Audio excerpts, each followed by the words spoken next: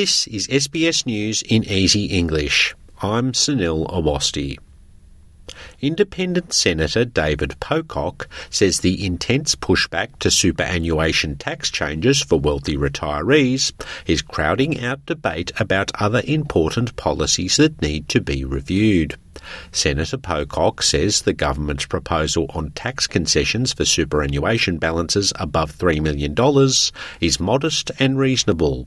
He says many voters are clearly unhappy that it has become a huge battle.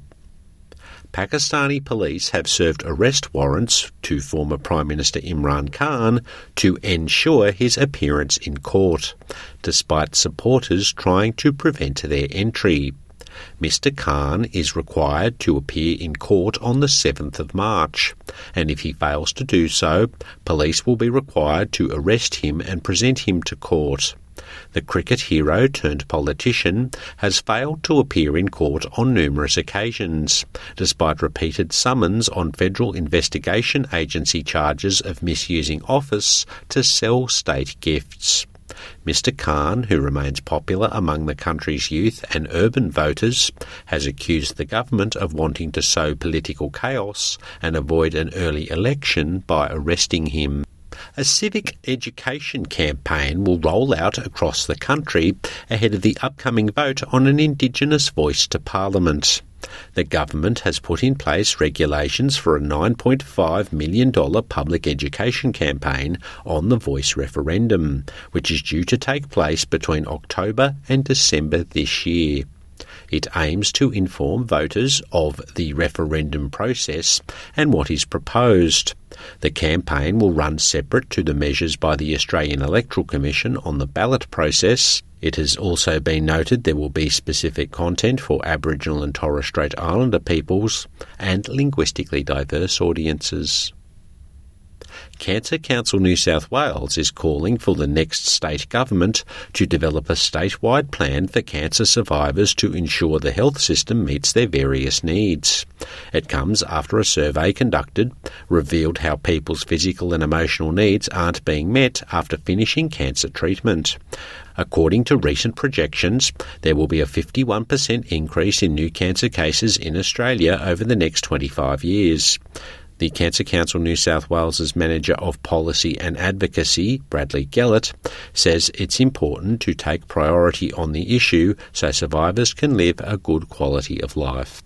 There's been a significant discovery during a quest to learn more about the identity of an Arnhem Land painter from the early 20th century.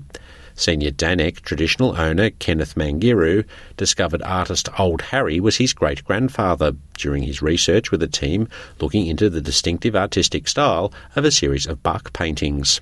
The creator of the artworks, including one of a large crocodile, had been a mystery for nearly a century. After sifting through various notebooks and letters associated with the bark paintings, lead professor Paul Tacon realised that Old Harry was Majumbu, who also made rock paintings. Mr. Mangiru, who discovered he was the artist's relative, said it was emotional to visit the painting on the Jumban rock shelter. Some of the earliest bark paintings collected from the region date back to the 1830s.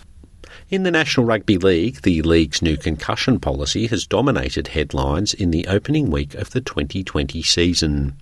Independent doctors can now order players off the field for a head injury assessment if they believe the player is showing signs of being concussed.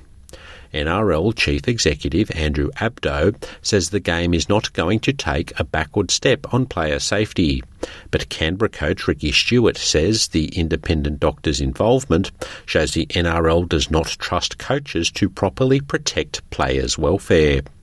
Canterbury winger Jacob Carraz, however, has backed the NRL's concussion protocols, despite being one of the players controversially taken off the field as a result of the independent doctor. He says while it was frustrating to have to leave the field of play, he understands the intentions behind the policy. I'm Sunil Awasthi. This has been SBS News in Easy English.